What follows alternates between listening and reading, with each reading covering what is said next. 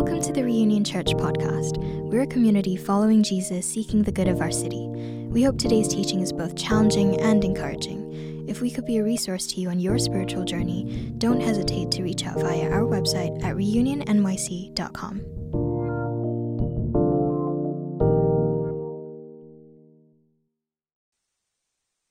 Thank you for that fantastic introduction. Allow me to talk about my Emmy for the next 30 minutes. No, I'm just kidding. So, as said, my name is Jordan Richard. Thank you for the pronunciation. It's a Cajun name, Cajun last name. I was born in New Orleans, raised in Texas, and I've been living in New York City for about the past 20 years. I have a wife, 2 kids, and a dog, and we live up in Morningside Heights. I do work as a television professional, and that's actually how I met your pastor, Russell. I spend most of my days working in or around Rockefeller Center, and Russell at the time was planning this church and preparing to plant this church, and was working at Blue Bottle Coffee. Right? Everybody know Blue Bottle Coffee. So Russell was working there, and you know how sometimes you meet somebody that just exudes openness and kindness and generosity and love, and you sit there and you go, I bet this person loves Jesus. And so Russell immediately was giving off those vibes, and so as I kept going to Blue Bottle, we connected, and eventually, before you know it, we were talking about faith, talking about church, grabbing a cup of coffee together. This was a couple years before the pandemic, so we obviously he's not hanging around Blue Bottle as much anymore. And then also, I later met Katie because my son goes to school at the Geneva School of Manhattan on the Upper West Side. And Katie he's 3 years old. She was his first teacher ever. And so that was a really great experience. And so I don't have to tell you guys this, you know this, but you have a really amazing husband and wife team leading this church. They love people. Most of all, they love Jesus. And so you guys are in good hands. We're encouraged by them, and we are encouraged by this gathering here. Now, as a church, Reunion has been studying the 7 letters to the 7 churches in the book of Revelation. And so these are 7 letters written by Jesus through the pen of John while he's in exile on the island of Patmos. And I'm not going to dig too much into the history and the geography of these 7 letters and the churches at the time. If you want to learn more about that, Russell did some deep dives into those the past 2 weeks, and so go back and check those out on the live stream or on the podcast. But in almost all of these letters, Jesus is writing to these churches with a correction, a rebuke of an unrepentant or a festering sin that is going on inside these churches. And there's only 2 of the letters to 2 of the churches that it's all encouragement and no correction. And graciously, your pastor allowed me to preach on one of those churches. As a guest speaker, it would be hard to come in and start talking about how lukewarm you guys are and all that stuff. I don't know you guys that well, and so I'm excited to get to share on one of the encouraging letters with no correction or critique. I will say we're going to be talking about the church in Philadelphia. And as a long-suffering Dallas Cowboys fan, it's going to be difficult to say anything nice about Philadelphia. My man over here has a Green Bay Packers hat, and I will say it was a little distracting in worship to see that there, knowing that they took us out of the playoffs a couple weeks ago. But we're going to be talking about the church in Philadelphia. So if you have your Bibles or your digital copy of God's Word, turn to Revelation chapter 3. We're going to be reading verses 7 through 13. I'll be reading from the ESV. This is Revelation chapter 3, verses 7 through 13. And to the angel of the church in Philadelphia write, the words of the Holy One, the true One, who has the key of David, who opens and no one will shut, who shuts and no one opens. I know your works. Behold, I have set before you an open door, which no one is able to shut. I know you have but little power, and yet you have kept my word and have not denied my name. Behold, I will make those of the synagogue of Satan who say that they are Jews and are not, but lie. Behold, I will make them come and bow down before your feet. And they will learn that I have loved you. Because you have kept my word about patient endurance, I will keep you from the hour of trial that is coming on the whole world to try those who dwell on the earth. I am coming soon. Hold fast what you have, so that no one may seize your crown. The one who conquers, I will make him a pillar in the temple of my God. Never shall he go out of it, and I will write on him the name of my God and the name of the city of my God, the new Jerusalem, which comes down from my God out of heaven, and my own new name. He who has an ear, let him hear what the Spirit says to the churches. This is the word of the Lord. Shall we pray?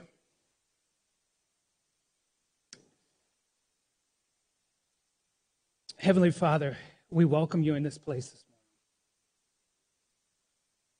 God, we ask that your Spirit would work and move and power and reveal fresh and new things about this text to us.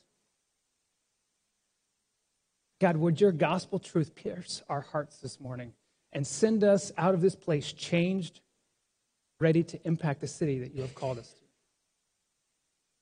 May you be glorified now. In Jesus' name, amen. Amen.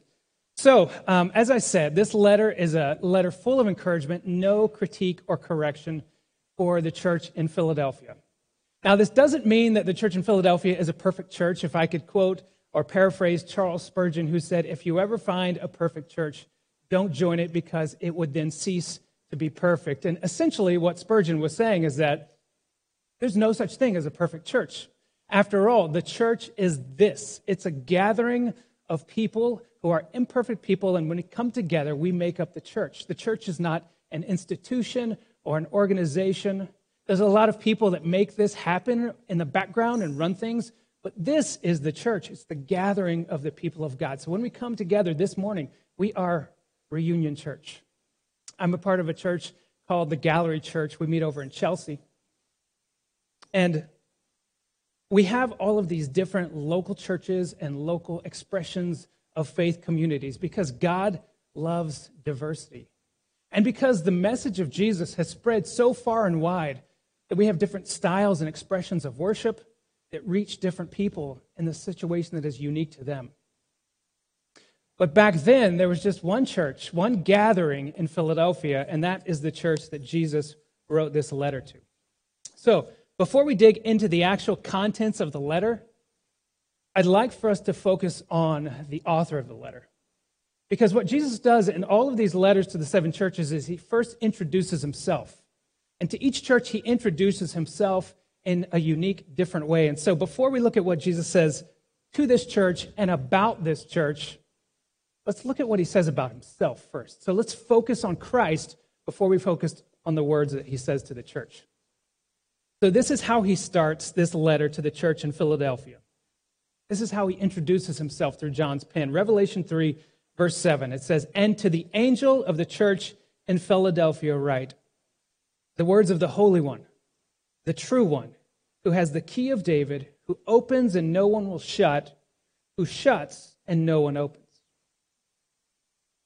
So what is Jesus saying about himself here? He says three specific things. Two of them are pretty easy to understand. The third is going to take a little unpacking. So the first thing he says, the words of the Holy One. What's he communicating? Holy means set apart. He's saying there's none like me. I am set apart in righteousness, in holiness, in perfection. And so he's saying, listen to me. You can trust what I'm saying. I am holy. He wants the Philadelphians to know that he has walked the path that they have walked. He's dealt with the struggles that they're dealing with. He's dealt with persecution. He's dealt with betrayal. And yet he did all of that without sinning. He is the Holy One. And so he says, lean in. Listen to the words of the Holy One. Listen to my words. So that's the first, the Holy One. The second one is the True One. Jesus says he is the truth. So anyone or anything else claiming to be the truth is actually a lie. There is only one truth, and it is Jesus. He actually describes himself in John 14 this way. He says, I am the way, truth, and the life. No one comes to the Father except through me. Paul says in Romans 5, he says, let God be true and every man be a liar. Let God be true and every man be a liar.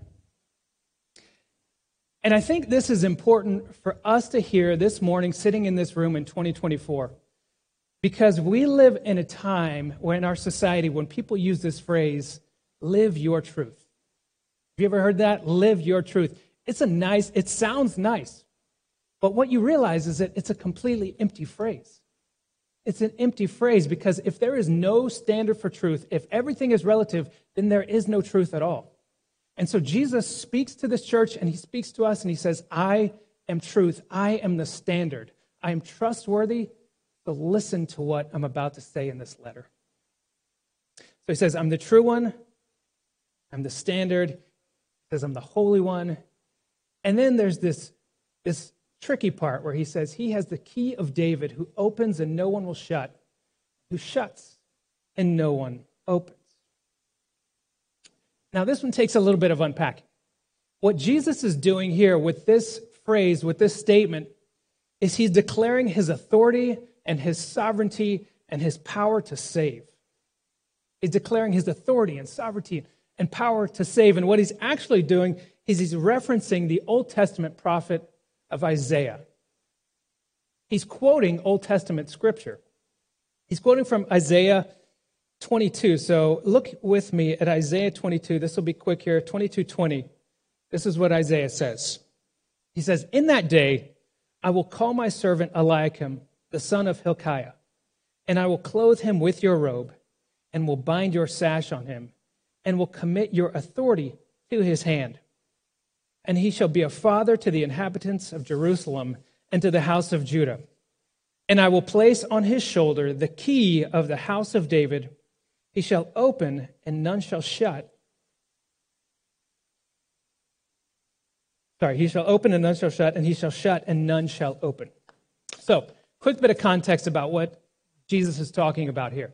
So, during the reign of King Hezekiah, there was this guy named Shebna, who was sort of like second in command to the king. He was essentially prime minister of Judah at the time, and he was not doing a good job. He was dishonoring God. He was prideful. And so God says through Isaiah, I'm going to rise up, I'm going to bring up this guy named Eliakim. And so Eliakim is elevated to a place of authority, and Shebna is demoted. And so this transfer of power and authority that happens is signified by garments. He says, like his robe and his sash I will give to you. But the big image that has the real significance here is what Isaiah calls the key to the house of David. And what's so important about David, as you know, that the Messiah will come from the lineage and line of David. And Eliakim himself was actually a descendant of David. You'll find his name in the genealogy of Jesus in the book of Matthew. But in Revelation, Jesus uses this same imagery of the key to the house of David. He says, I have this key. Power, his reign would end. But Jesus' reign and kingdom is eternal. He never has to relinquish power or authority. He holds the key to the house of David. And he unlocks salvation to all who place their faith in him. So Jesus, as our eternal king, ushers in the kingdom for us in a way that no one else could, because he's the Messiah. And so that's how he introduces himself to this church. What a powerful introduction. Like, what people say about them matters, right? What they say about themselves matter. The introduction that was given to me was great, but listen to this introduction of Jesus of himself. That's somebody that you want to listen to. That's someone's words who you can trust. And so, that's the first part that I want to look at, of how he introduces himself. But then let's move to the content of the letter. And I want to break this letter up into 4 parts. We'll make it easy. We'll do 4 Ps. Okay? These are 4 topics or 4 movements that Jesus hits on in his letter. And the first part, if you're taking notes, write down purpose. Number 1 is purpose. Jesus tells this church his purpose for them. Listen to verse 8. Jesus says, I know your works, Behold, I have set before you an open door which no one is able to shut. So first he introduces himself. He says, I'm the Messiah. I have the key to the house of David. I have all power and authority.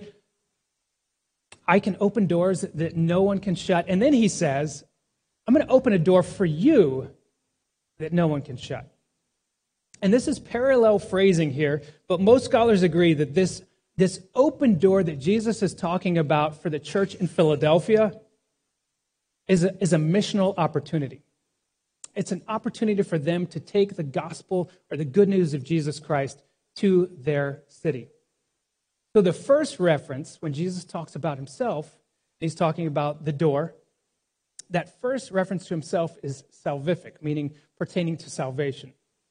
And then this second reference to the door, when he says, I've set before you an open door which no one is able to shut, he's saying that he's creating an opportunity to spread his good news to the city of Philadelphia. So Paul in 1st and 2nd Corinthians and Colossians, he uses this same open door imagery. Listen to what he says in Colossians 4:3. He says, pray for us that my God may open to us a door for the word to declare the mystery of Christ. Similar idea, an open door, proclaim the gospel of Jesus Christ to those who are around you. So Jesus says to this church, this is my purpose for you. I have opened this door for you to spread the gospel. And this is significant because of the cultural context of that time. And I think the Philadelphians, when they heard this, they would understand the mission, right? They would get the task. Because historians tell us that the church in Philadelphia was founded to be an outpost of Hellenism. An outpost of Hellenism, meaning that it was established to be like a furthest outpoint that was used to spread the Greek culture and language as the Roman Empire extended east into this region. And so as the Roman Empire moved into the east, what would become the Byzantine Empire and modern-day Turkey, they wanted people to assimilate to the culture of Rome. And so this city was meant to kind of be the front runner in that effort. And so when Jesus tells them that he's opened a door for them that no one could shut, he was telling them that their purpose was not to spread the influence of Rome, but to spread Christianity. He's telling them to be actually countercultural to the culture that they're living in and to spread the good news of Jesus Christ everywhere that they go. Be an outpost for the cause of Christ, for the one who has the key of David. So Jesus has this clear purpose for the church in Philadelphia. He wanted them to know that he was opening these doors and that they were to take the message to that region. Now, as a New Yorker, this letter is encouraging, but sometimes I wish that I had a very clear communication of my purpose in life like this for me, right? Don't you wish that you could just wake up every morning, check your inbox, and you had an email from Jesus that says, hey, I've got an opportunity for you today to minister to a coworker, somebody in your building, maybe somebody at your school. How would that shape the way that you live? How would that shape the way that you walk in your daily life? Like you would be on point, right? You'd be looking for these opportunities because Christ would be telling you every morning, I've got a mission for you. But the truth is that we actually have that charge from Jesus. In the Great Commission, right? He says, all power and authority has been given to me. That's the key of David image there. So go and make disciples. The truth is that we have a clear purpose and mission here as followers of Christ in New York City. He has sent us here for a purpose. And so all we need to do is step out in faith and be open to the opportunities that he has placed before us. Because Jesus holds all power and authority. So that's the first thing that he tells this church, his purpose for them. The next P that I want to look at is power. Power or lack thereof. Revelation 3:8. I know your works. Behold, I have set before you an open door which no one is able to shut. And I know that you have but little power.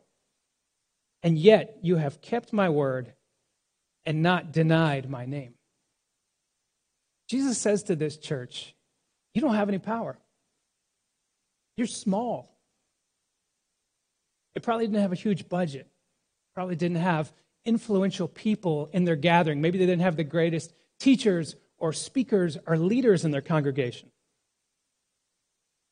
But what they had going for them, Jesus says, you have kept my word, and you have not denied my name.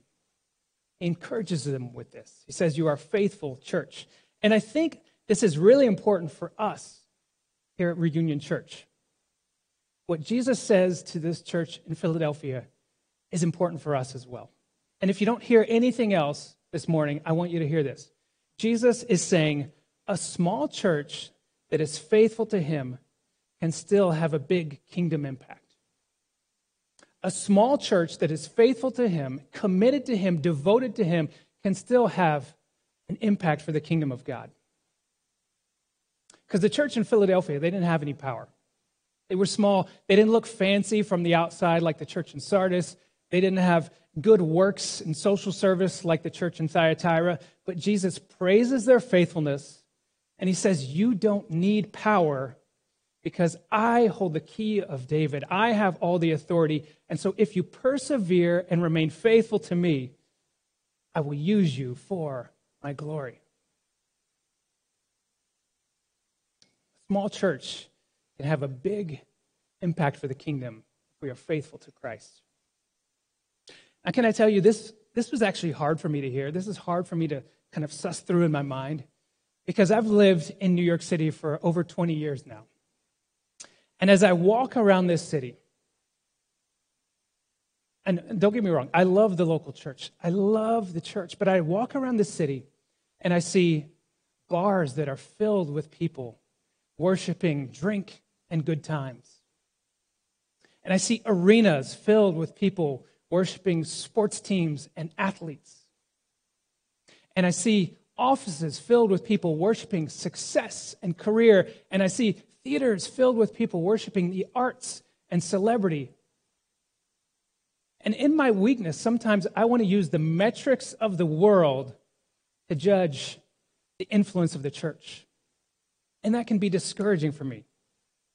I'm so tempted to just want to say, this church here, we need more people in here because then we can be powerful.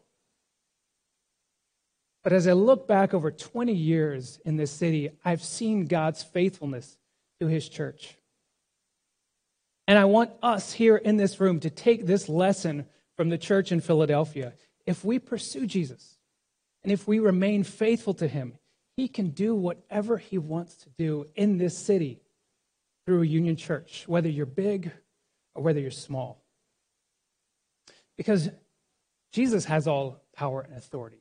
We never had the power or the authority. Hillsong never had the power. Redeemer never had the power. It's always been and it always will be Jesus' power. So we can trust in that. So whether you're big, you're small, remain faithful to him, pursue him, and he can use you for his glory.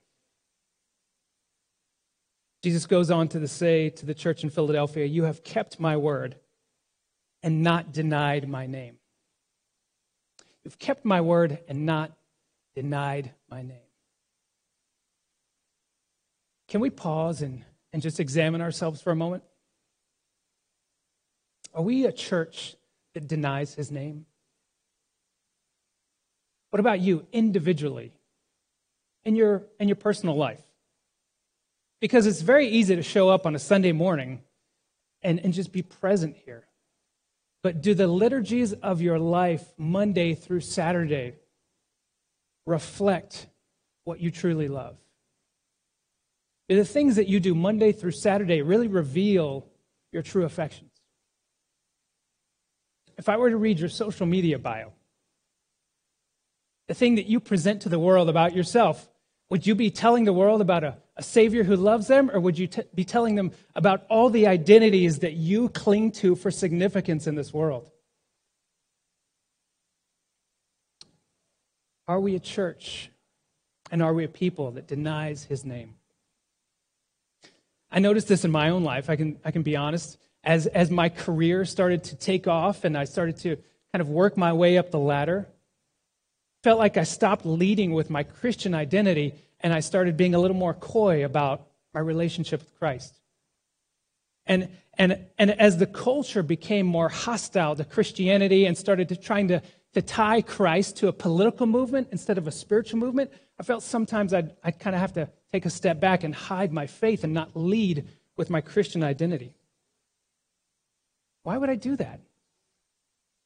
Don't I believe that Jesus can open doors that no one else can? And I know he says that about salvation, but why would I limit the God of all creation to any other place in my life? Church, do we live like we believe this? Do we live like we truly believe this? And guess what? The reality is, if we get run out of New York City tomorrow for proclaiming the gospel of Christ, what does this world have to offer that our God does not have for us? I think it was Mother Teresa who said, God has not called me to be successful, but to be faithful. In a city that puts success on the pedestal, success on the throne, could we let that sink in? God has not called me to be successful, but to be faithful. There's nothing wrong with success. But if success is on the throne of your heart instead of Christ, there's something wrong. So how would our city look different if we prioritized faithfulness to Jesus over our own selfish ambitions? Jesus says to the church in Philadelphia, you have not denied my name. You have remained faithful despite your small size and lack of power. A small church that is faithful and unashamed can have a big kingdom impact. So that's the first two things that he tells this church. And the third thing is he wants to address the persecution. If you're taking notes, write down persecution. So he talks about his purpose for them, power or seemingly the lack of power, and then he addresses the persecution in the church. Verse 9 says, behold, I will make those of the synagogue of Satan who say they are Jews and are not, but lie. Behold, I will make them come and bow down before your feet, and they will learn that I have loved you. Now, this verse is referring to a very specific group of Jews in Philadelphia that are persecuting the church. I feel like as a Gentile, it's important for me to point out that this is not anti-Semitism, but this is actually an inter-ethnic conflict going on there because the early church was made up a lot of Jewish Christians. So it's the traditional Jewish people are persecuting the Jewish Christians. But at its core, it's still persecution. And due to time this morning, I am not going to go too deep into persecution. And when you guys look at the letter to the church in Smyrna, they're going to talk a lot about persecution there, so I'll leave that for Russell. But I do want to say this, that the idea of persecution for us in the 21st century, living in America with the religious freedoms that we have and the basic protections that are sort of baked into our society, we don't fully grasp the severity of the persecution that the early church faced. We live in a more civilized time than the early church. And so in America, we don't really face a lot of physical persecution. Thanks be to God, right? Can I get an amen for that? We don't face a lot of physical persecution, but the type of persecution that we do face is ideological, right? The world is trying to stamp out your beliefs on what is true. And so even though we're not facing physical persecution, we need to be aware that we face an ideological battle in this country. And so Jesus was writing to these early Christians who were heavily ostracized and frequently killed for having a different practice of worship than the rest of the Roman world. The Roman Empire wanted the followers of Jesus to bow down to Caesar and declare Caesar is Lord. And the beautiful rebellious refrain from the early church was not that Caesar is Lord, but that Christ is Lord. That was what they would say. So Jesus says, remain faithful, don't deny my name. And then he goes on to say, and eventually, I'll make them submit to you. He says, behold, I will make them come and bow down before your feet, and they will learn that I have loved you. Matthew Henry's Bible commentary says that this verse is essentially saying that Christ will make this church's enemies subject to her. The idea that these persecutors of the church would come and bow down at the feet of the early church is a picture of the change of heart that would happen in the culture when they learn that Jesus actually loves this church. He says, they will learn that I have loved you. Now, confession about me, don't think I'm a nerd, but my favorite types of films are like medieval sword fighting, horses and swords, that's my jam, right? So like Bravehearts and Robin Hoods and TV shows like The Last Kingdom on Netflix and, even some Game of Thrones stuff. And that's what I like. And if you watch a lot of these films or these TV shows, they use this phrase, bend the knee, right? That's their way of saying you're going to submit or bend the knee. And Jesus is essentially saying that these people are going to bend the knee to you, but not out of force, not because you have oppressed them and won the battle, but they're going to bend the knee because they're going to learn that I love you, and that will change their heart. So as the early church faced this persecution, both from fellow Jews and from the Roman Empire, the call is to remain faithful, to persevere, to stay humble, and know that God will fight your battles for you. So that's persecution. The faithful church's enemies will be humbled, and that they will know that God loves his church. And then the fourth and final movement of this letter, it's the largest portion of it. I'm almost done. It's large, but it's glorious. Number 4 is the promises. The promises Jesus has for this church. Look at verses 10, 11 with me, 10 and 11. It says, because you have kept my word about patient endurance, I will keep you from the hour of trial that is coming on the whole world to try those who dwell on the earth. I am coming soon. Hold fast what you have, so that no one may seize your crown. What's going on here?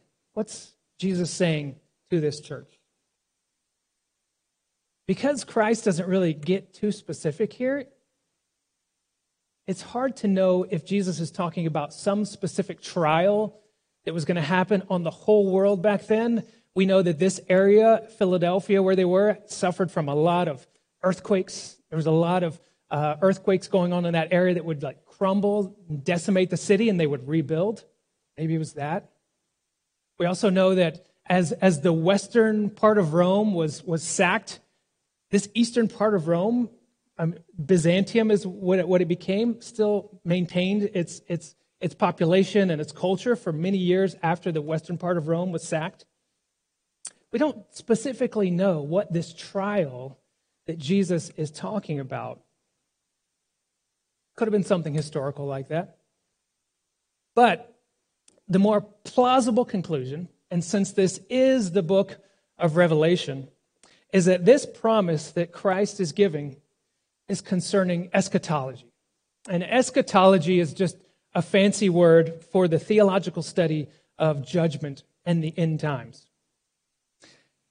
And the primary reason that Bible scholars think that this promise is referring to end times is because most of the time in the New Testament, when Jesus is talking about persecution, and when God is talking to his people about persecution, he says, you're going to go through this, but I'm going to be with you. When you deal with something, it's going to be tough, but I'm going to be there with you. And here, Jesus actually says, I'm going to remove you from it. I'm going to keep you from this hour of trial. And this specific trial, it says, will be on the whole world. He says he's going to take them out of it. He's going to protect them from it. Theologian W.M. Ramsey wrote concerning this verse, he says, he himself will keep thee from the hour of great trial, the great and imminent catastrophe that shall come upon the whole world. So not just his presence through the trial, but actually pluck this church out before this trial on the whole world comes. It's It's akin to when Jesus talks about the tribulation, the great tribulation in Matthew 24. So that's what most scholars think that this is referring to. And one of the things that helps us understand verse 10 is actually verse 11 when Jesus says, I am coming soon. I'm coming soon. It says, hold fast to what you have so that no one may seize your crown. And the translation of I am coming soon is tricky because it sounds like he's saying, I'm going to come in like 15, 20 minutes. That's what we think of when we hear soon. But many translations believe that Greek word for I am coming soon, he's actually saying, I'm coming quickly. I'm coming without warning. Strong's Greek Concordance says this word does not mean immediately or necessarily in like a short amount of time, but rather without delay. So when I come, I'm coming without delay. Jesus is saying, when this hour of trial comes upon the whole world, I will not delay to rescue you, so hold fast. We get images of this from Paul in 1 Thessalonians 4 and 5. He writes about the second coming of Jesus like this. He says, for you yourselves are fully aware that on the day of the Lord will come like a thief in the night. But Jesus is saying, I will come with haste. So hold fast, endure, persevere. Don't lose your crown. Don't lose your reward in the kingdom of heaven. So he's saying, when this moment of trial comes on the whole world, I'll come quickly and rescue. Now, you guys are all looking at me like I'm crazy, so can we pause for a second, right? We'll just pause and acknowledge that there are some great mysteries in the Bible that we will never fully understand this side of eternity, right? There are things in Scripture that we will never be able to fully wrap our minds around until we're with Christ, united one day. But if you're the church in Philadelphia, imagine reading this and having the encouragement of Christ to persevere through all of these hard things, knowing that one day he's going to pull you out of the suffering of the world. So he says, patiently endure.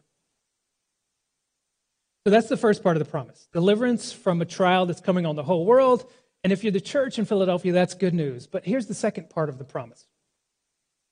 Finally, Jesus gives the second part of this promise in verse 12. He says, the one who conquers, I will make him a pillar in the temple of my God. Never shall he go out of it, and I will write on him the name of my God and the name of the city of my God, the New Jerusalem, which comes down from my God and out of heaven, my own new name. He says, I will make the one who conquers a pillar in my temple. What does that mean? What does that mean? The book of Revelation itself says that there is no temple in the New Jerusalem. Listen to Revelation 21, verse 22. It says, and I saw no temple in the city, for its temple is the Lord God Almighty and the Lamb. So what's Jesus saying here? If there's no temple, and he's saying, I'm going to make you a pillar in the temple. God's saying, I'm going to make you a pillar in this temple, and the actual temple is me. He's saying you will dwell and be kept. You will be held secure in the arms of your God. You are secure in him. 2 summers ago, my family and I took a trip to Italy. And this was post-pandemic. We couldn't wait for the pandemic to end. We bought these tickets, and we kept having to push off the trip. And it was beautiful. But the last 2 days we spent in Rome. And Rome is this incredible ancient city, and we walked around Rome in awe of the architecture in places like the Colosseum and the Palatine Hill and the Roman Forum. And almost everywhere you went was all of this architecture with pillars holding up different things and all of these statues of Caesars and warriors and historical figures. Sometimes they were just lining the piazzas. Incredible city. These statues are elevated on pedestals and lifted up for all to see. Many of them were restored or in need of restoration, and some were just in plain ruins. But the common theme among all of these statues that we saw is the people that the statue was made to honor. They're all dead.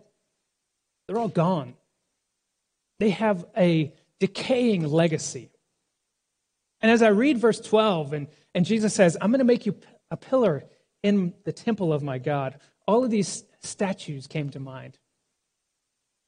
And for the early church in Philadelphia, this small, weak church, this promise from Jesus was the promise of an eternal legacy, far different from the decaying, fading legacies of the Roman Empire and of this world.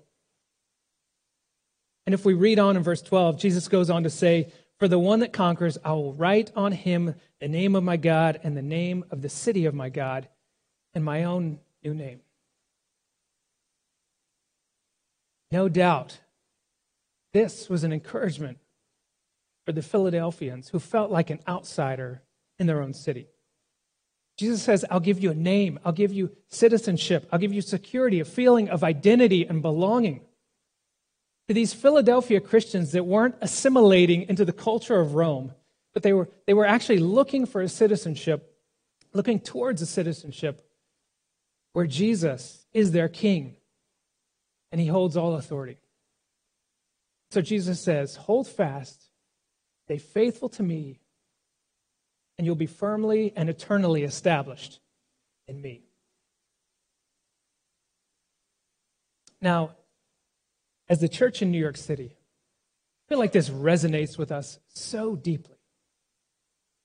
You ever feel like an outsider here? As a Christian, do you ever feel like you don't quite fit in? I know there are many times where I would just be walking around this city and God will remind me that this is not my home. As much as I love New York City, this is not my home. We weren't meant to be fully accepted by this world because this world did not fully accept Jesus. But thanks be to God that he offers us belonging and identity and citizenship and security in himself. Even the Roman Empire had an expiration date, but the kingdom of Jesus is eternal. So, Reunion Church, remain faithful, hold fast, and know that you might be weak, but he is strong. So that's the encouragement that Jesus gives to this church in Philadelphia, and I think is for us this morning as well. But here's the bad news. The bad news is you will mess up. You will fall short. You will miss the mark. You'll miss the opportunity to share the gospel with your coworkers or your classmate. Some days you'll look more like the culture of the world than the culture of Christ. You might even deny his name. Peter did it 3 times. But just like there's no perfect church, there's also no perfect Christian. Jesus lived the perfect life that we couldn't live. And so if you get discouraged by any of this, look to the cross. Look to the cross of Christ. Scripture says, God made him who had no sin to be sin on our account so that we could become the righteousness of God. So we find encouragement when we look to the cross and know that Jesus paid the sacrifice for our sins so that we could receive his righteousness. Because we're going to mess up, right? We're going to screw up. We're going to fail. We're not going to get it right all the time. But the Father knows that. The Father knows that. And he holds you safely and securely in his arms. When you mess up, he picks you up and he dusts you off and he says, get back out there. I love you. I'm for you. You are mine. Let's be reminded of that this morning. Rest in his grace. Let's pray.